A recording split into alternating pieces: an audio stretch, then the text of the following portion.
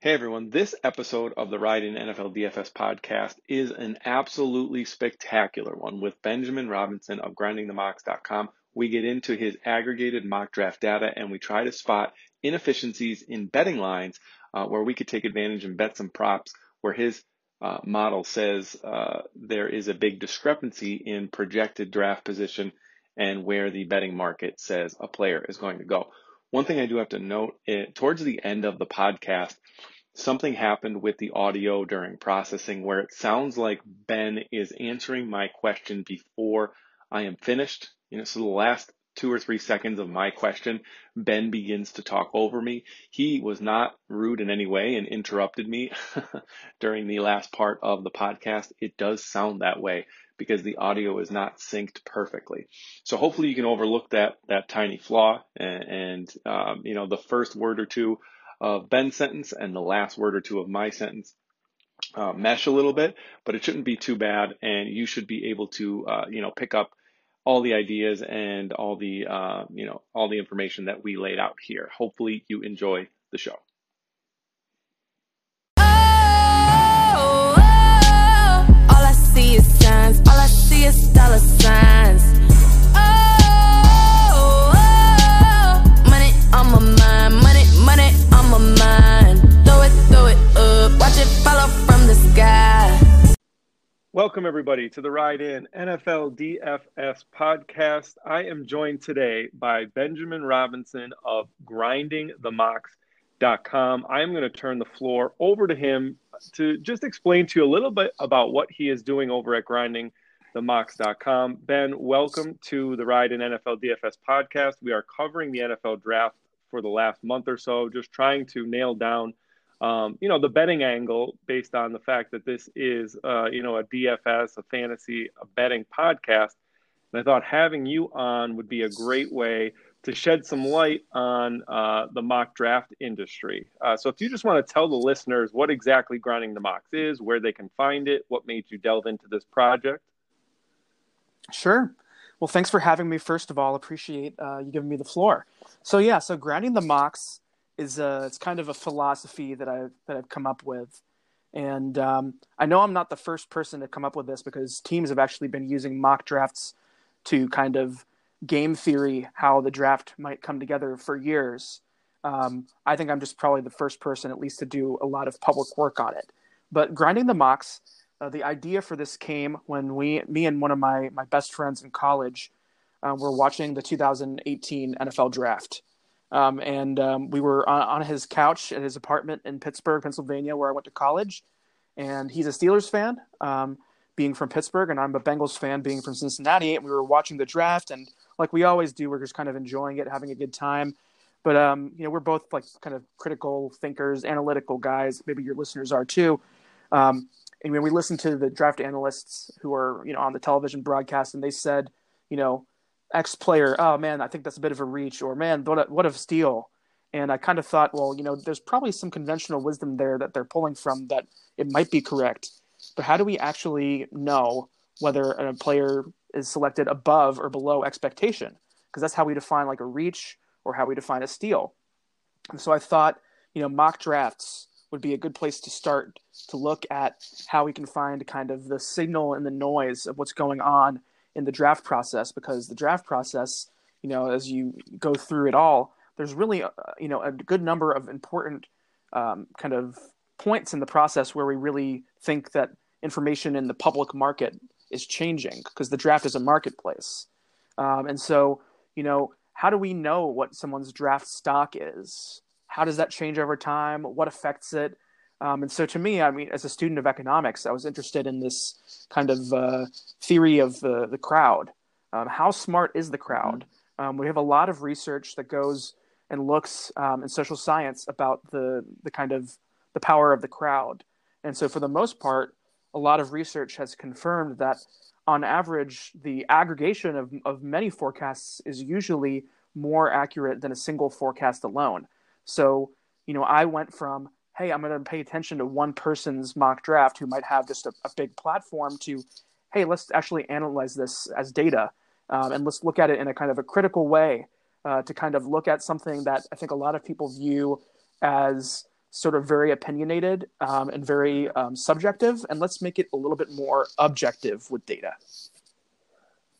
Yeah, I mean, something that I always speak to on this podcast is wisdom of the crowds. And coming from a fantasy perspective, fantasypros.com is a website that, much like your website, aggregates the fantasy rankings of all the experts, whether it's, pre-draft in August when you're doing your fantasy drafts to see when you should draft them, or in season who you should start on your team. I'm sure you're familiar with it.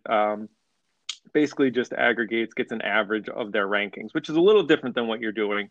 But I always speak to wisdom of the crowds here on the Ride in NFL DFS podcast. In fact, I believe I have referenced before James Surowiecki's book, Wisdom of the Crowds. And it's a book that I've read, and I really do believe that, the aggregation of information is much more accurate than any one person's over time.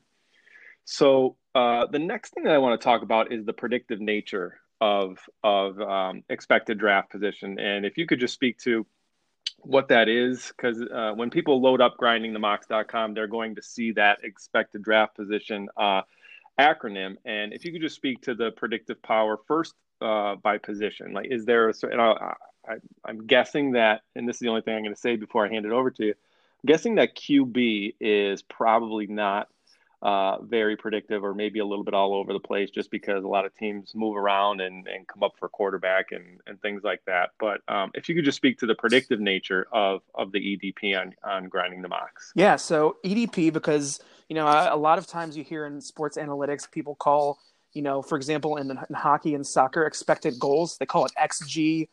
And so I was like, oh, well, should I call it XDP? That didn't sound very good. And I was like, oh, well, like, it's kind of like average draft position, but it's a little bit more. It's not quite just a simple average. There's a little bit more that goes into it. So I call it expected draft position and a shorthand for EDP. And so what's the predictive power of EDP? It's a good question. So this is the second full draft season that I've been doing this for. So I started kind of doing a proof of concept of this stuff in the 2018 NFL draft. But I really kind of, once I saw some of the interesting kind of insights in the charts that I could make, I decided to kind of go kind of full in the 2019 draft. And so there's really not a whole lot of predictive power that I can say with a lot of certainty. But when I look at actual draft position and I look at what I have in expected draft position, when we look at the variance in an actual draft position, expected draft position explains about 80% of the variation in actual draft position, which is pretty good. And so I'm always trying to do better. But that's kind of the very basic measures of what I call expected draft position explain 80% of actual draft position. But you're right to question, because on the top level, it might look that it explains a lot, but then we can see a lot of variance in the kind of slices of data that lie underneath. So you asked about position. So quarterbacks, like you mentioned, tend to be overvalued quite a bit in mock draft data. So over the last 2 years that I have data on, the median kind of difference between the actual draft position and expected draft position for quarterbacks is the highest, really, when we adjust for the value of picks. So when we say that picks in the first round are more valuable than picks in the second round, for example. So when we look at that, quarterbacks tend to be the most overvalued. And so a part of it, I think, is that, in the mock draft marketplace, people have certain ideas and about what's going on with certain quarterbacks. They might react to certain information differently than others. Quarterback is a very valuable position. They might think that some teams want to take quarterbacks and kind of push them up in value artificially. I kind of haven't really come up with a good theory of action for why quarterbacks are valued so highly, much more in mock drafts than they are in actual drafts, other than the fact that I think people kind of just want to push quarterbacks on teams, or they think this quarterback belongs in a certain space in the draft. So, in the 2018 draft, that was a kind of bumper crop of quarterbacks because we had Baker Mayfield, Sam Darnold, Josh Allen, Lamar Jackson, and that was a lot. We had 5 in the first round, including Josh Rosen, who I always seem to forget, mostly because he hasn't really played. Yeah, I was going to say, how could you? Yeah, my fellow Jew, the chosen Rosen. So, yeah, so, there were 5. And so I think people kind of forgot that that's really a lot of quarterbacks. This year I only expect about 4 quarterbacks to go in the first round, and that's kind of more of the norm. 5 is a lot. And so, in that year as well, you had kind of a lot of love for Mason Rudolph, even in the first round. He ended up going in the third round. And so at the same time, I don't want to like overstate it, but for the most part, the same trend that happened in 2018 happened in 2019. And the poster boy for that was Drew Lock. So, in the future, when I want to kind of do some kind of better adjustments of expected draft position that actually account for kind of the market share of the different rounds. So, if we have expected draft position, we shouldn't be a slave to a metric, right? We should kind of view it in its context. So, just because we have 5 quarterbacks in the first round, we're saying theoretically, like last year, we had Haskins, we had Kyler Murray, we had Daniel Jones, but were we forcing Drew Lock? And it turns out that in this case, we kind of were. So there's definitely adjustments that I want to make in the future to account for, the overvaluation of quarterbacks. But the position that I do best at is one of the positions that matters the most one of the most in fantasy football, not as much on the real field play, which is running back. I tend to do pretty well with running back of getting those right on average, but in the small sample of the past couple years. So I feel good about that. Quarterback tends to be really overvalued in mock draft marketplace. I haven't done as much investigation into how that looks just because the sample is so small. In the future, my plan is to do a little bit more engagement and research into kind of what drives some of those things. Yeah, it's actually, a once a year event is unless you've been at it forever, is a tough sample size to hash out. The one thing that as I hear you speak, is something that I feel like is becoming more prominent to me is that these mock drafts that you're aggregating seem to mirror fantasy football drafts a little bit, in the fact that some of the positions that are overvalued, such as the quarterback. But then I want to talk about the rounds, right? There's 7 rounds in an NFL draft. And I feel like in a fantasy draft, you can kind of pinpoint who's going to be taken in the first, second, third round. And then the wheels kind of start to come off the wagon. Fantasy players start to reach on their favorite, maybe a player from their favorite team, or somebody, a quote unquote sleeper that they don't want to get sniped on. And the variance just starts to really come into play as you get later in the draft. Is that something that you see in the mock draft data? Is it easier to predict the first few rounds, or is it not that way? Yeah, you're right on. The first round and the third round tend to be the more predictable rounds, and I think that's because there's a good amount of players in the second round who I projected in the second round that end up in the first round, and a little bit vice versa for the second and the third round. So, the second round and the first round and the third round, the first 2 days of the NFL draft, those tend to be the days that I do pretty well. After that, in the 4th, 5th, 6th, and 7th, it's kind of all over the place. But I tend to do the 7th round pretty well because, for the most part, guys that are there for a reason. And a lot of players that I kind of have in the 7th round, or a lot of them, potentially go undrafted. There's not a huge difference between 7th round and undrafted. But yeah, so I think a lot of the times the second round, there's a lot of value to be had in the second round of the actual draft, because, the first round is only 32 picks. So we talked about small sample size before. The 32 picks of the first round, the way I have it, out this year is 4 quarterbacks, 5 cornerbacks, 5 edge players, 3 linebackers, if you include Isaiah Simmons in that, who are off-ball varieties, 6 offensive tackles, 2 defensive tackles, 5 wide receivers, 1 center, 1 safety. And so if we have even a little bit of a swing, and let's say that we add another wide receiver in there and we have 6, well, that means that another player who you thought might be a first-round player ends up in the second round. So picking in the early second round is very, very beneficial, because not only will you be accessing players who are expected to be available at the beginning of the second round, but you're also going to be ending up with players that were potentially first round kind of expected talents. So, the first picks of that second round are very valuable. And so sometimes, last year, for example, the Indianapolis Colts, I guess in Yeah, the last draft, Indianapolis Colts made a trade with Washington Redskins for the Washington to move into the first round to select Montez Sweat, the defensive end from Mississippi Hmm. State, and they traded a future second. Well, that future second is the 34th overall pick, which is basically a first round pick. So Indianapolis is a very smart team. Chris Ballard is a pretty shrewd individual negotiator.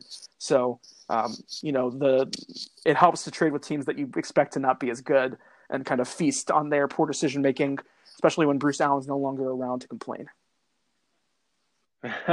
So, piggybacking off that, are there any specific teams that seem to be more predictable from a mock draft standpoint if you have that data? Like, I assume the Seahawks, the way they go off the rails sometimes, their the predictive power of some of these aggregated mocks don't really nail down the Seahawks. But are there any teams that or is there some type of metric that you have to say like this certain team is kind of goes with the flow, and then this certain team usually kind of is off the rails a little bit with their Yeah, pick? no. So I wrote an article recently that was published in Football Outsiders, where kind of go through kind of expected draft position and what grinding the mocks is, and then I go into some detail and I define a metric that I call draft surplus value, and basically it's just this residual between actual and expected draft position.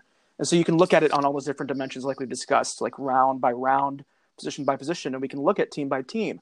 And so, I encourage people to take a look at the chart because it's really kind of an interesting way of looking at drafting. And one of the things I was talking, with a friend about this, and I mentioned, and you're right, there are some teams that you think of as heterodox thinkers in the draft. The Seahawks are one of them, the Falcons, the 49ers, the Patriots. There's teams like that, but there's teams on both sides of the spectrum who do very well in drafting. So on that side, there's those teams that I just mentioned who kind of tend to pick players, a bit higher than expectation. So, for example, the Seahawks drafted LJ Collier in the first round and DK Metcalf in the second round. And if you had told me it was vice versa, I would have believed you. So, but at the Hmm. same time, there's teams on the other side like the Ravens and the Cowboys and the Saints, the Bills and the Titans, who tend to draft players who kind of tend to let the board fall to them and then take really good players. So, and those teams can be successful too. So just like in fantasy football, when you're drafting your team, you might end up with a bunch of value picks, or you could end up with some picks that are maybe heterodox.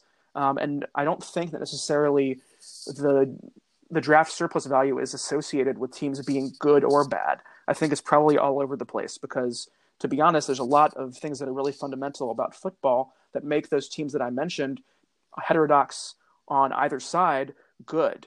And a lot of them is strong quarterback play. So the Seahawks have Russell Wilson. The Falcons have Matt Ryan, Jimmy G with the 49ers. I could go on. Like, if you have a really strong quarterback situation, then I think it's actually not a bad idea to go heterodox in certain situations, to value players maybe differently and try to exploit market inefficiencies. And I know that in the DFS game, that's a lot of how the best players do really well, is they kind of stick out heterodox positions that have potentially higher variance. And so teams do that as well, even though it's not always kind of apparent from just looking at the draft from from a kind of face level view. But if you take a bird's eye view like I am, it can look a little different. And so I don't think we should be judging teams for picking players above or below expectation unless it's really obvious. So, like, for example, Mike Mayock, the general manager of the Las Vegas Raiders, said this week that it's really easy to see when general managers reach for players. Well, he needs to look more closely at himself because last year the Oakland Raiders selected Clelin Ferrell, the defensive end from Clemson, at 4. And that was the largest reach in my draft data in terms of a value-based pick perspective in my 2 years of collecting the data, and I wouldn't be surprised if it kind of stayed that way. So I think you can judge teams when you make a high pick and it kind of looks really odd, but for the most part, their teams can make those selections and still do well. I don't think the Raiders necessarily have that luxury, but the Seahawks do. The Falcons, in some sense, do. The Patriots definitely have in the past. So it goes both ways. Yeah, I mean, you made two really good analogies there that I think the listeners can definitely relate to. I mean, in a regular redraft fantasy league, you can make a reach on a player who is supposed to go in the 12th or 13th round in the ninth round, and he can perform like a fifth round player, and vice versa. So I think that's a really good point there. And then especially the DFS point, some of those teams that kind of let the value fall to them, or kind of take the most obvious picks when they're on the clock, I think would be more of a cash game player, a 50-50 or a double up player. They are just trying to hunt for the most value, and they're trying to maximize their point per dollar score. And then you're right, the guys that win the $1 million prizes are the ones that just go off the beaten path a little bit and embrace variance. And when it hits in their favor, they are the ones that cash in. So, funny that you mentioned Mike Mayock, because I think that, and it's based on a story that I heard Daniel Jeremiah mentioning. I don't know where I heard it or read it, but it just popped up into my mind when you mentioned Mayock. And I think that this aggregation of mock draft data is something that a lot of teams should be embracing, because when they quote unquote grind the tape, let's say that's the opposite of grinding the mock, they a lot of times they're only watching 3 or 4 games, and their scouts might only watch 3 or 4 games of a player. And Daniel Jeremiah was telling a story where he and Mayock were out to eat, and they had completely different opinions on a player. And Mike Mayock said something to the effect that, well, I hope you didn't watch him in November of his senior year, because he had a hamstring that the entire month. And that just happened to be the only games that Daniel Jeremiah watched. So, he was down on a player because he was probably playing at about 50% because he only watched 4 games of tape on him. And I think, what you're doing here, aggregating all this data, especially by the more accurate experts, is a way to kind of weed out those inconsistencies in quote unquote grinding the tape. So let's move on to specific players, because really, I encourage everyone listening to go to grindthemox.com and play around with all of the tools. It is a shiny app that you get redirected to, which is pretty cool. You can see all the graphs. You could play with all of the different players and metrics that Benjamin has put into this website. But the purpose really of this podcast and all the podcasts over the next 2 weeks is going to be to try and spot some inefficiencies in betting markets with some players. And the first player I want to talk about is DeAndre Swift. And I know you mentioned that running back is one of the positions that you have been the most accurate. And what does the mock draft data kind of say about DeAndre Swift and maybe his range of outcomes for this year's draft? Swift has kind of been the number 1 or 2 running back throughout this entire process. His main threat was Travis Etienne, for the running back from Clemson, who went back to school specifically because he said he wants to be a first-round running back. So I don't know if Swift will actually get that treatment. I have him as a kind of late first-round, early second-round player with like more of a likelihood that he ends up on the second-round side than the first-round side, just because that's kind of how my data views it. When you look at the kind of the trend that he's going as well, he's kind of flattening out a little bit. I don't know if you'll see like a late surge to him over the next week, but I'll obviously continue to track that. So, as of taping, I believe that he's kind of a borderline first round, but I would be more likely to guess that he would be early second round for him. Yeah, so right now his prop is exactly 32.5. So they're daring you to bet one round or the other. I think that's a prop that I would probably sway to wherever the juice takes me. I didn't write it down, but I think he is more likely to be, according to the books, taken in the first round. So if there's a little bit of plus EV there on the 32.5, I wouldn't mind putting a little bit on DeAndre Swift. The main bet that I want to talk to you about in this round, and since you think that since you're leaning DeAndre Swift in the second round, you're probably not going to like this, but the odds did look somewhat decent. for two running backs to go in the first round, I'm guessing that someone would have to be enamored with Jonathan Taylor's combine numbers, because it looks like he'll be the second running back off the board most likely. Is there any way that you can see the variance rearing its ugly head and both DeAndre Swift and Jonathan Taylor I going in don't the first see round? it. I think the way that the draft has kind of run the past few years, like the past years I've been looking at it, for example. So, in the 2018 draft, we had kind of a run on some late round, first round running backs that I thought were early second round guys. So I think that there's potential if there were some guys, if Taylor had a higher expected draft position that was more like early second round than mid second round, because I have him going in the kind of early 40s which is in the second round, right? So I'm not sure if I see as much for his range to be. I mean, I think it could happen. I don't want to rule it out, but I think that if I had to put money down myself, which I don't do that much, but I would think that I wouldn't take that bet necessarily. But yeah, so to me, Swift, right. If there were some other backs that were kind of like really close, then I'd think more about it.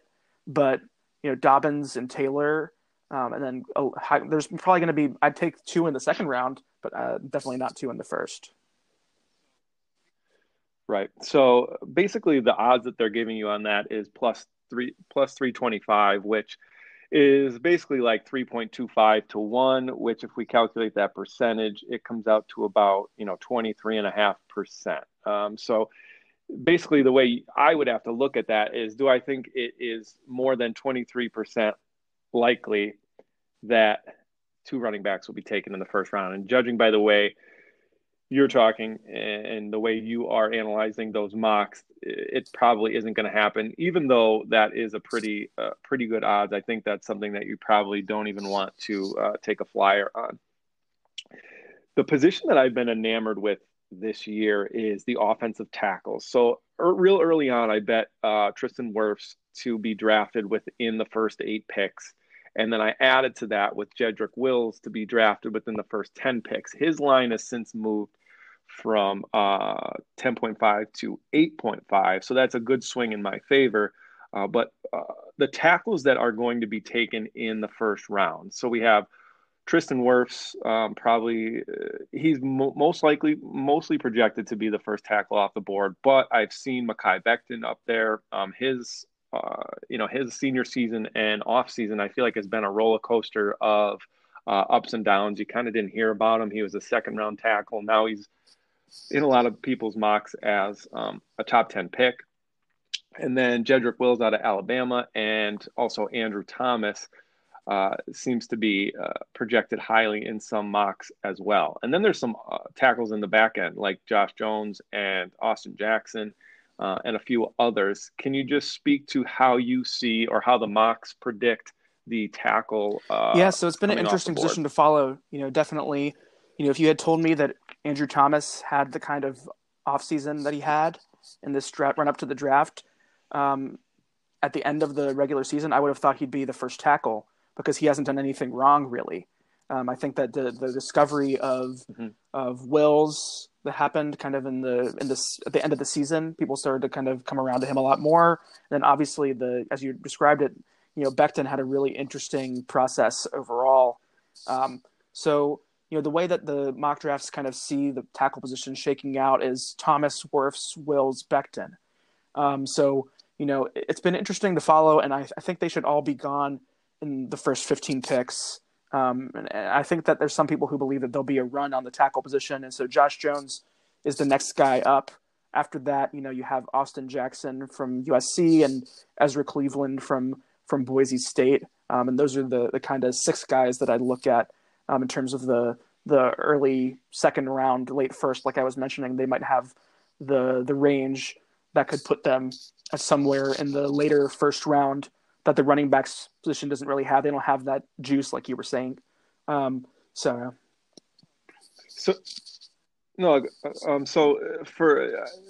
find it funny that you say that.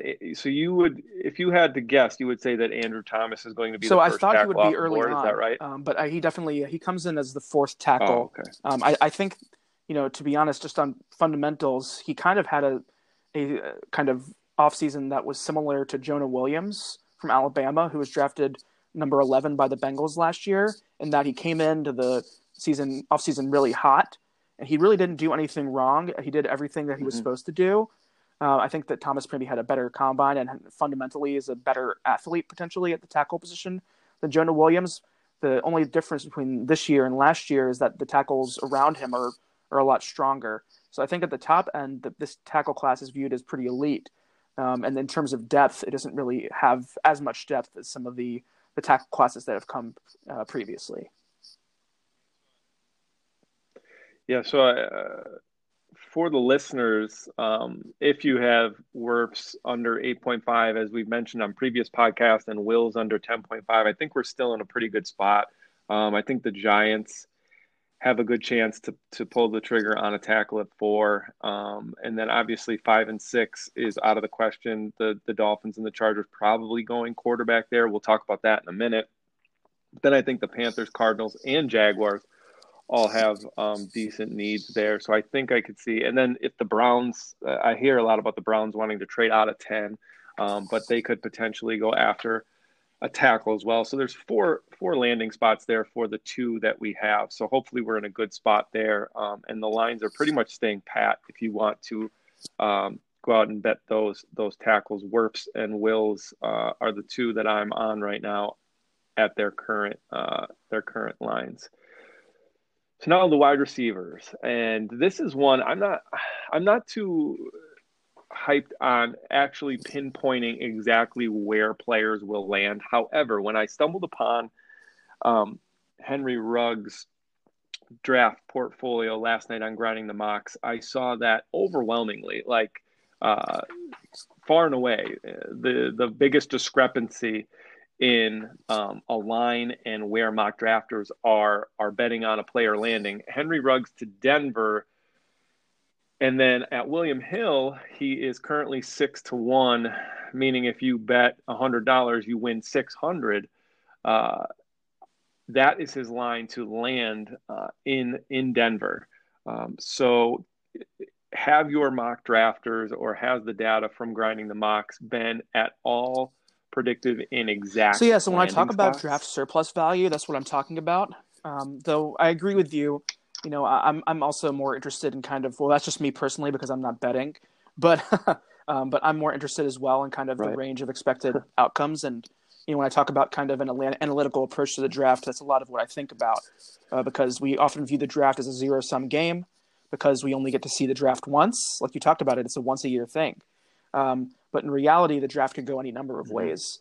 So Henry Ruggs is really interesting. I haven't looked as closely at his chart, but you know, I think that the big thing for him in terms of what I think has maybe pushed him up a little bit from the 15 to more around 13 is who's selecting at 13 now, which is San Francisco, the 49ers.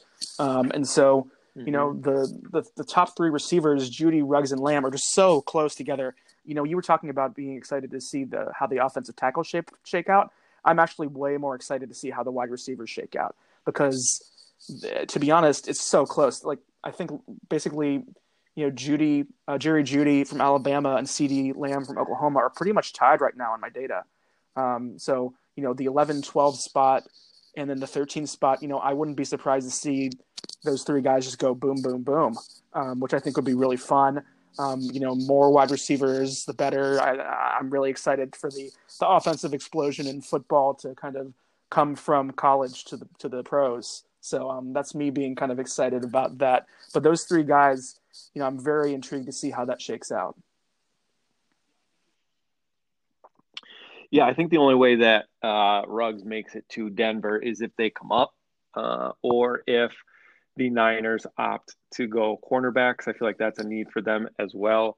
But leading right into your excitement for the wide receiver position, it is a massively deep class this year. And one of the prop bets that I found interesting was the amount of wide receivers to be taken in the first round. And it's right at your number, 5.5. You said that you had 5 wide receivers expected to go in the first round, give or take. And that's the give or take is the big question there. So right now they're giving you plus 185 on taking the under. Because I think,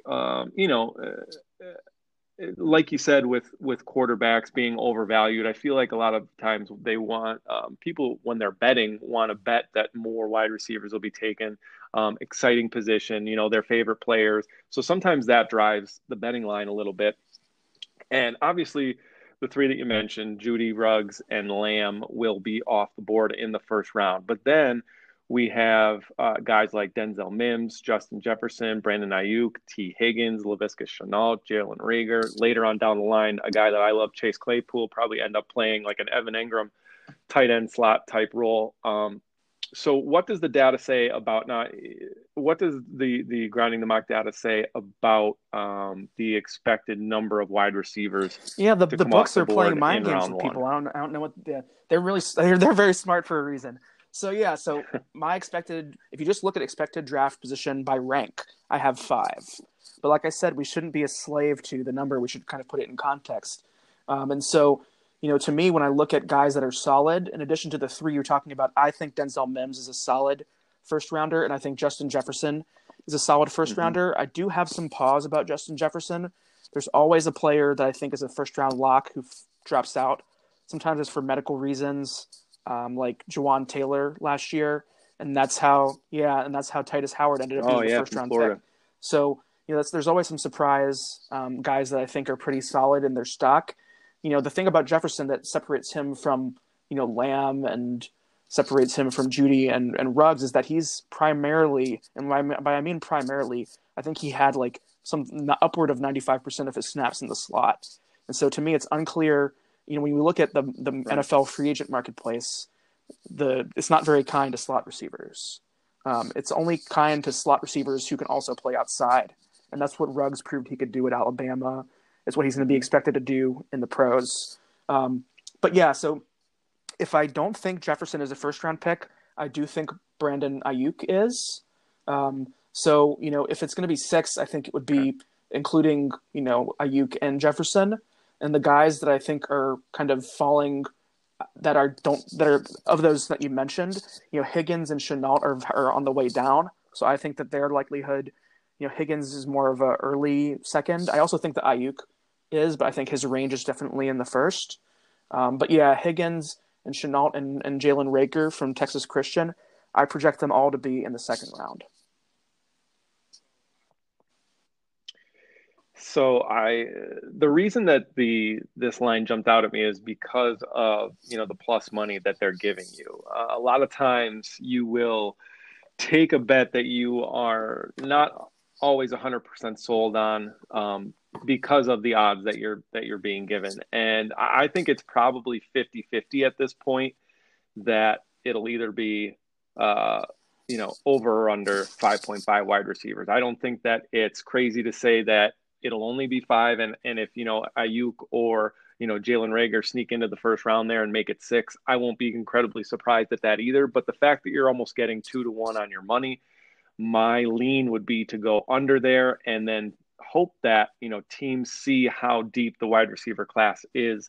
And that potentially pushes teams to maybe even trade back or to wait on a second round wide receiver like Shenault or Higgins later on in the draft.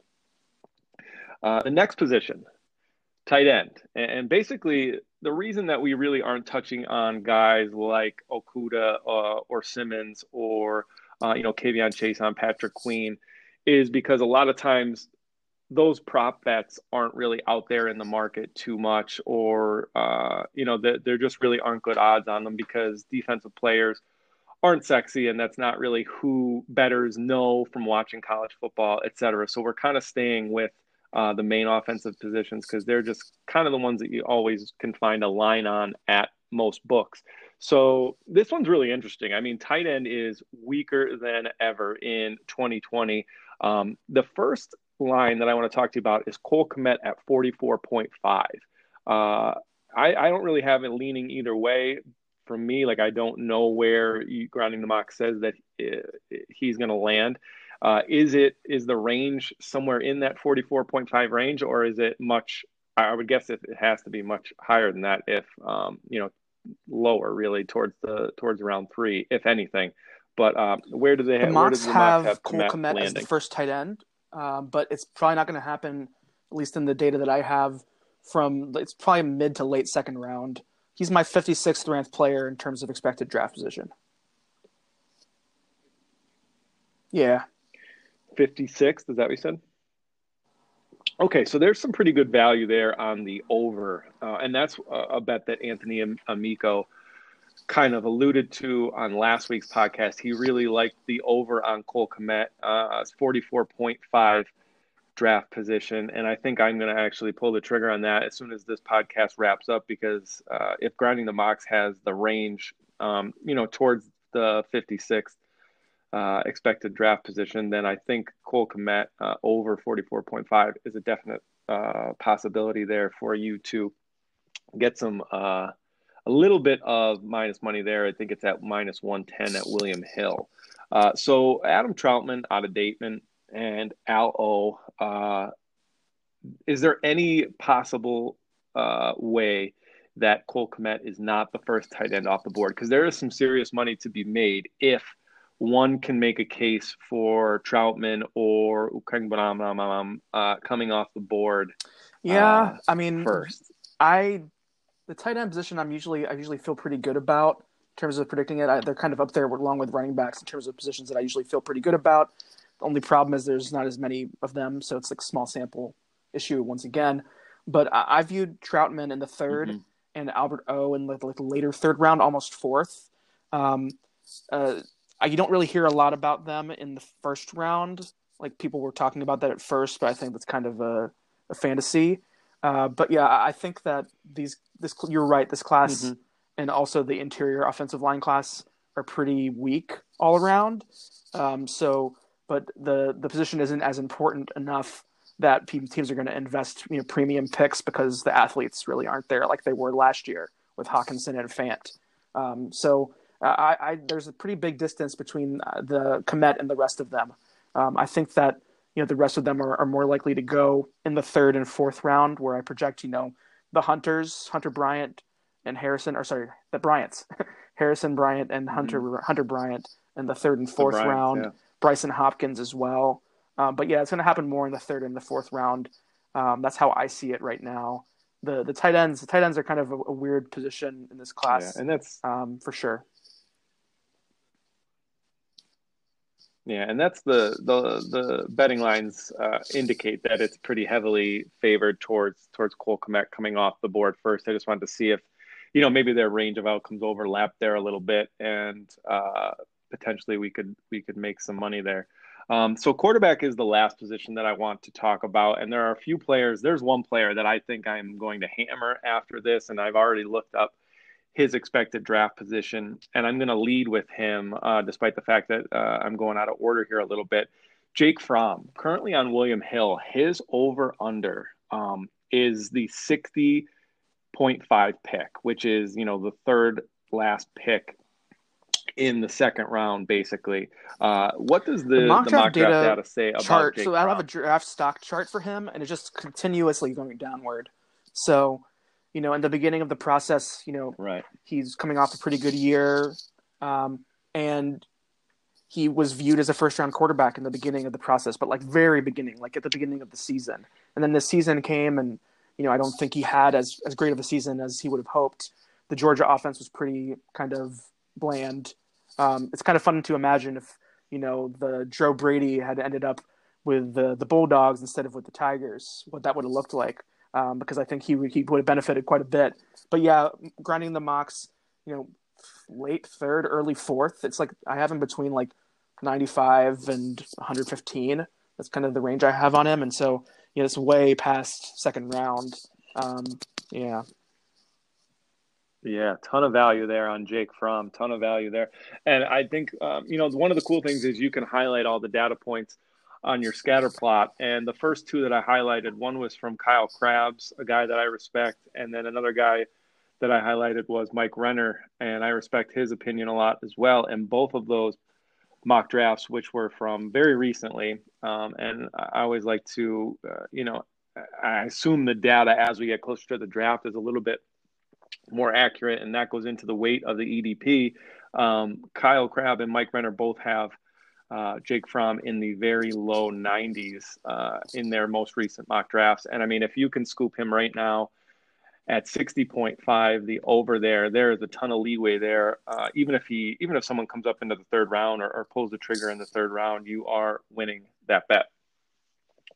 How about, and I saw Mike Leone tweet this, which is why I added him in here, Jalen Hurts at 62.5. I have his kind of the low range of him as 77, but he's trending up a little bit right now. I think people, during the season, he had a really, really strong run, and then he kind of faced some tougher opponents, and people kind of saw that, he was benefiting a lot from the Lincoln Riley scheme, but he doesn't have the same kind of deep accuracy numbers as Baker Mayfield and Kyler Murray, who really could sling the ball.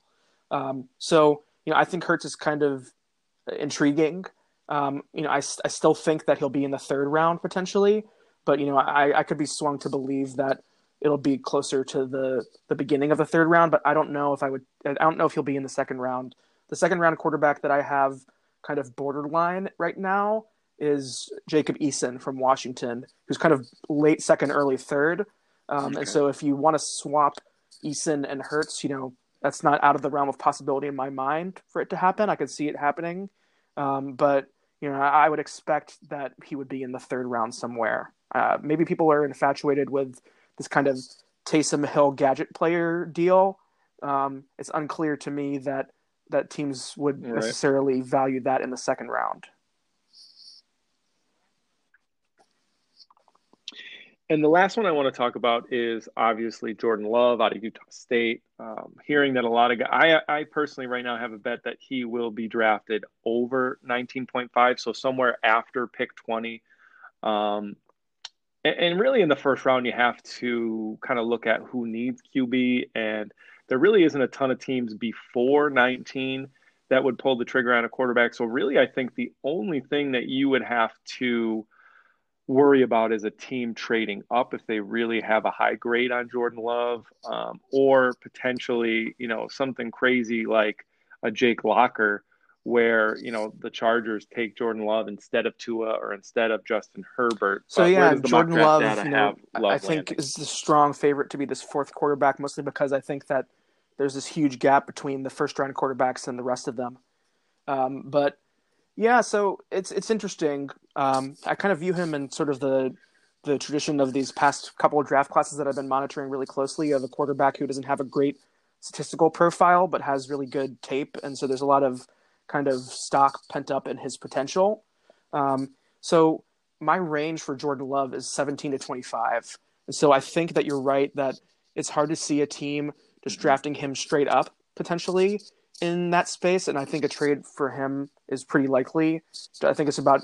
I would assume that that Tua will probably get selected via trade, and it wouldn't surprise me if Jordan Love was selected via trade as well. So yeah, I have him, between 17 and 25.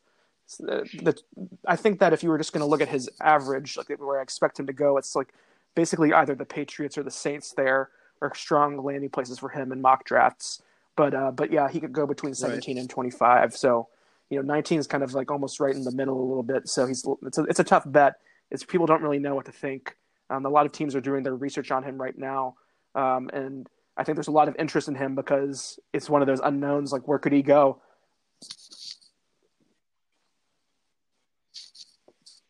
Yeah, and we mentioned how some teams are, as you put it, heterodox, meaning they don't go with the flow, and it'll probably be one of those teams, if any, that make a move up into the teens for him, if that is the case.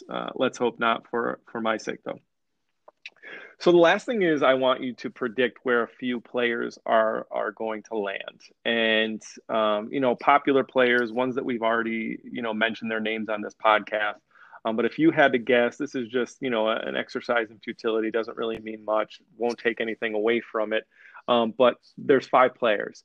First one is someone that you just mentioned, Tua Tagovailoa. Where do you Tua think he is lands my if you had to fourth-ranked take player a by guess? EDP. And so his range is between like 5 and 7. So, it could be, any one of those teams that kind of Mhm. take a chance on him if there's not a trade. But, I think that the Dolphins have such a huge amount of draft capital. And it's just, to me, I think that there's been so much misinformation being pumped out that they're considering Justin Herbert. I don't know if it makes that much sense to me. Um, I view Tua Tagovailoa as kind of like the Joel Embiid of this draft. Um, you talked about variance. Um, I don't often agree with Dan Orlovsky, but he said that the other day, I think that if someone took Justin Herbert over Tua, they would basically be kind of choosing kind of above average quarterback play when they could have elite quarterback play. So I view him as kind of the Joel Embiid of this draft. Joel Embiid, if he was not hurt, would have been the first pick in the draft. But because of that, there was concerns, and you can get value when you take a chance like the 76ers did on a great player like Embiid. And I know I'm crossing sports, but that's how I view Tua. I think that he'll be picked before Herbert. That's kind of what the mock drafts are saying, and it's just been that way for so long. I just really, I don't know if I see it happening. If you simulated the draft 10,000 times, you'll get certain things. Like, I think for the most part, the average outcome is that Tua gets selected between 5 and 7. Herbert gets selected between 7 and 10. So I'm with the crowds, and so to me, it's Tua before Herbert. I think there's a lot of noise, and ultimately, I think Miami will get Tua in their building because they have a long-term strategy and a long-term plan for success.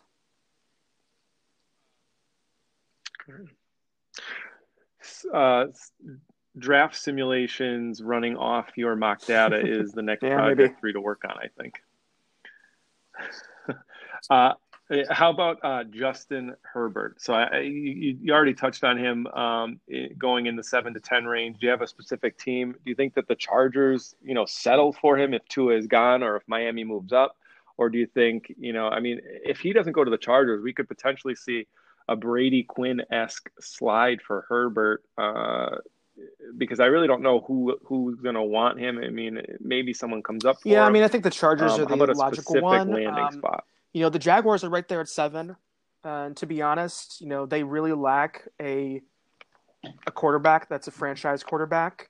And so I'm an advocate of taking a chance on Justin Herbert. He's not a bad quarterback by any means. I think he compares favorably with quarterbacks who can help teams win when you build around them. And so, I think a lot of people think the Jaguars are going to go defense or double down on defense. And with a couple of picks, I think their prime team, that could be really interesting to see them take a quarterback. Right. But if I had to pick a team for Herbert, I think the Chargers seem like the team. They have some players. They've picked high. They've had the Bosa kid, but they also have Keenan Allen and Mike Williams, Hunter Henry, Austin Eckler. They've made trades to bolster the offensive line, and so to me, it just seems like the Chargers and Dolphins seems like prime spots for Tua and Herbert. But I think the Jaguars makes some sense. But that's just me personally. That's not really the data saying anything.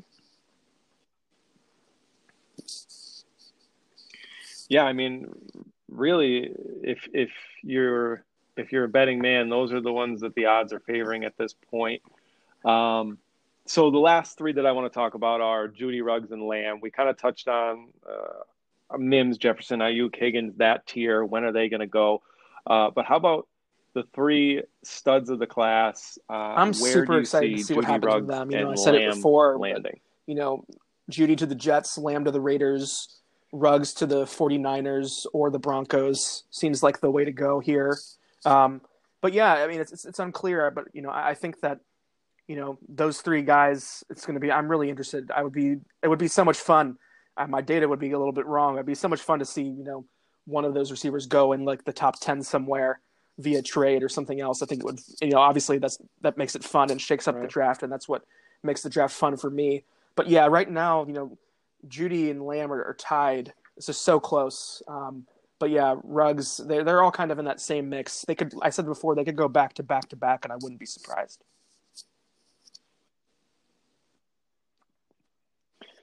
Well, Ben, this was one of my favorite podcasts that I have ever done just because I am data driven, like yourself. I love to see how all the numbers shake out and how that fits into, how you analyze where players are going to go, their expected draft position, and just to contextualize all of that into kind of helping our listeners bet some NFL draft props and scratch that gambling itch. Thank you so much for joining the Ride In NFL DFS podcast. It was my pleasure. You can follow Ben at BENJ_Robinson on Twitter. And you can absolutely visit his website, grindingthemocks.com, and play around with all the tools there to make your own predictions.